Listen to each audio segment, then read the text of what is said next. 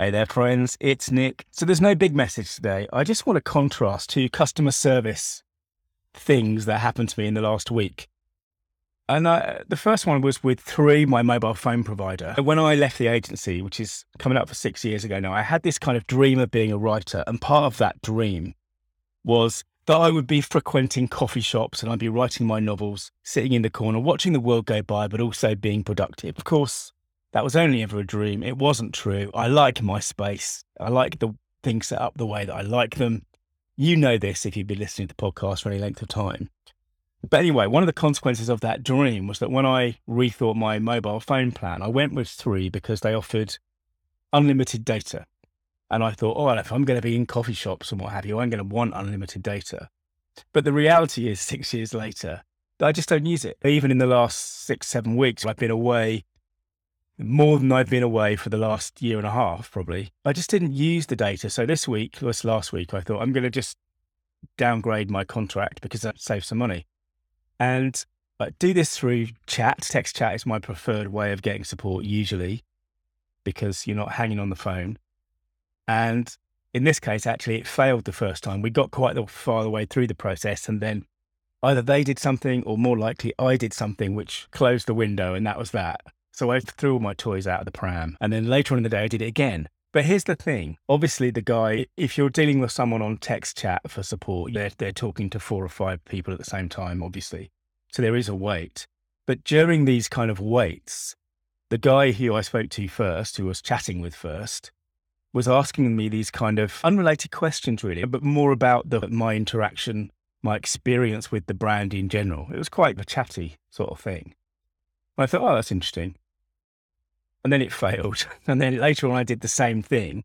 Obviously, a different person on the other end, but they were asking me exactly the same kind of chatty, casual questions about my experience with the brand. And I thought, oh, it's just part of the script.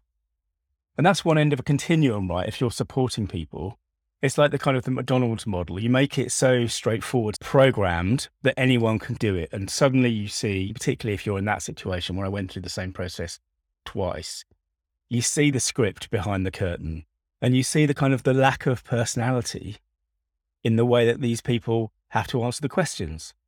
That's not necessarily wrong, but it's one end of a spectrum. And then let's contrast that with yesterday. Well, my wife's mobile phone has been playing up, her iPhone 10, which is, I think, third hand now, because I had it before she did, but I bought it second hand. And it's started exhibiting this kind of possessed behavior, which I know is an issue with some iPhone 10s, where you're not touching the screen, but it looks like someone is touching the screen and she keeps accidentally calling people on WhatsApp and what have you. So it needed to be fixed or it needed to be replaced. And we went into an Apple store yesterday and I knew what this issue was. I knew that Apple had a program to repair it, but that this phone was too old. And I've had a bad feeling about how it was going to go. And the bad feeling was absolutely enforced by our conversation with the genius. But he was the opposite, obviously, of the person in the chat. Not just because we saw him face to face, which makes a difference, but also because within certain parameters, he could be himself. And he ended up, we went through this diagnostic process where it wasn't just the screen that had a problem. The Face ID sensor was a bit scratched and the battery was knackered. And I don't know what she's been doing with the phone, to be honest. And he ended up by saying, really, the only thing you could do with this phone is take it outside and bury it. It shouldn't have made me laugh because what it meant was £400 or £500 replacing it. That's what the upshot really of the visit was. But it did make me laugh and it was personal and it was engaging. And it's the other end of the kind of the customer service spectrum. And I'm not saying that necessarily one is better than the other. I might prefer the second from a personality point of view, but on the other hand, there are certainly examples where I prefer to have someone who can fix my problem with Three on hand. And that means they need a lot of people who are working from a script. So these are two ends of a different spectrum. We don't necessarily have to decide which one is better. We have to decide which one is better for us.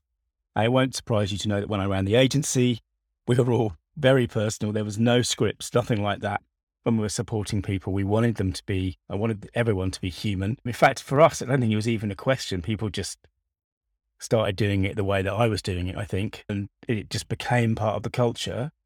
But for each of us, we have to decide how we're going to support people who are using our stuff. Like my course, which I'm working on the ads for this week, and it's just this constant kind of, if this doesn't work, let's try this. Sooner or later, if I keep going, something's going to work. People are going to be going through that course. And I need to think about how I'm going to support them. Because we tend to, if we're talking about dreams, unrealistic dreams, the unrealistic dream is that you put something online, it costs $150.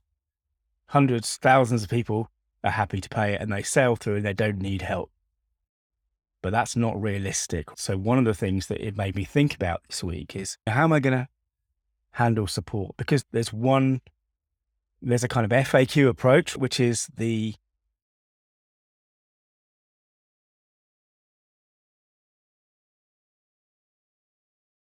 online version of a script. Everyone gets versions of the same thing.